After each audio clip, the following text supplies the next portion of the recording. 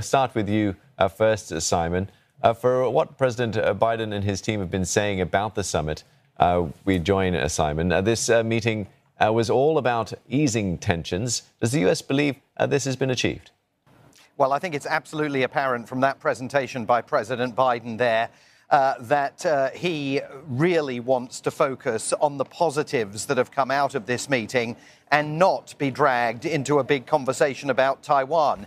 In order, he first of all presented to the press the agreement on fentanyl precursors, which in very emotional terms, I mean, he cited two young men that had died of a fentanyl overdose, as he put it, close to where I live. Not clear whether he meant that in Wilmington, Delaware, his private home, or whether he meant it at the White House in Washington, D.C. But definitely he hailed not just the agreement of President Xi to do more to try and root out these manufacturers of fentanyl precursors on its merits, but he also cited it as an exemplar of how the United States and China can, even in a time of competition and disagreement on other issues, find areas where they can work together. He also hailed the resumption of military-to-military ties. He said that those were going to lead to direct, open and clear communications between the US and Chinese militaries, designed to mitigate against the possibility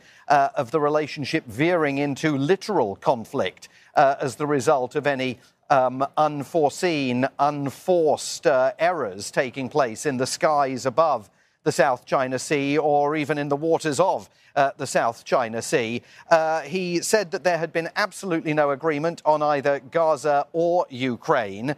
And when he was asked a question about Taiwan and what had taken place with regard to Taiwan during the course of this 4-hour meeting with President Xi Jinping, he said simply that he had underscored the fact that the United States government, like its predecessors, honours the one China policy that only recognises Beijing as the government of China and foresees Taiwan as part of China. And he said that was the extent to which it was discussed. Now, that flies in the face of what we'd heard from senior administration officials earlier, who indicated that there'd actually been a bit of a deeper conversation about Taiwan than that, with President Xi saying to President Biden, please stop arming the Taiwanese, and President Biden saying to President Xi, please don't interfere in Taiwan's upcoming election process. But it was evident that President Biden did not want to go into detail about that area of the conversation. He said that his overriding approach towards China was now trust but verify, which, of course, is the phrase that Ronald Reagan used when he was describing his superpower relationship with Mikhail Gorbachev, the former leader of the Soviet Union. It was all about trusting what you were hearing but verifying what you were hearing, and President Biden used that phrase to describe this relationship. He called it rational and manageable, the relationship between the two countries, and he also hailed the possibility of future action that will see experts from both sides coming together to discuss the challenges posed by artificial intelligence as another example of ways in which these two governments can find ways of working together. He said there will be lots more high-level meetings between senior figures in his government and the Chinese government, and that he and President Xi had established that any time they had something to say to one another, they could simply pick up the phone and talk to one another.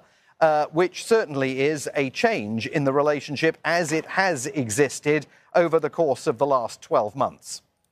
And Simon, the summit came as both leaders of the U.S. and China were facing their own challenges at home and abroad, economic woes as well as global tensions.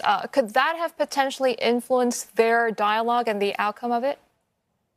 Well, I think so. And also the sense that both nations have, that you just cannot be in a continuing situation where at a leader-to-leader level, no kind of communication is taking place. Now, it's important to note that there was no agreement at this summit for the two of them to meet again. We don't know when the next conversation between them might happen.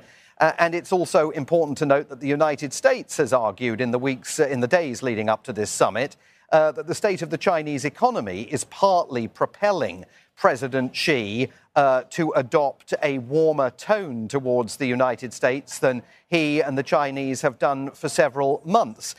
But it's also worth remembering that when President Biden says, well, now the stage is set for future government-to-government conversations, that is exactly what he said after the last meeting between these two men on the fringes of the G20 summit in Bali in November of last year.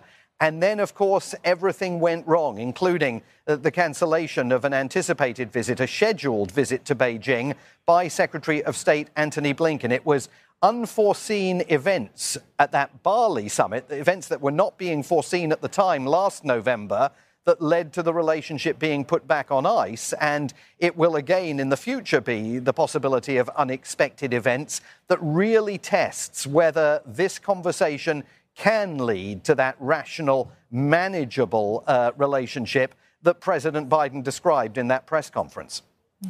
All right, Simon, thank you very much for that report. To Simon Marks in San Francisco.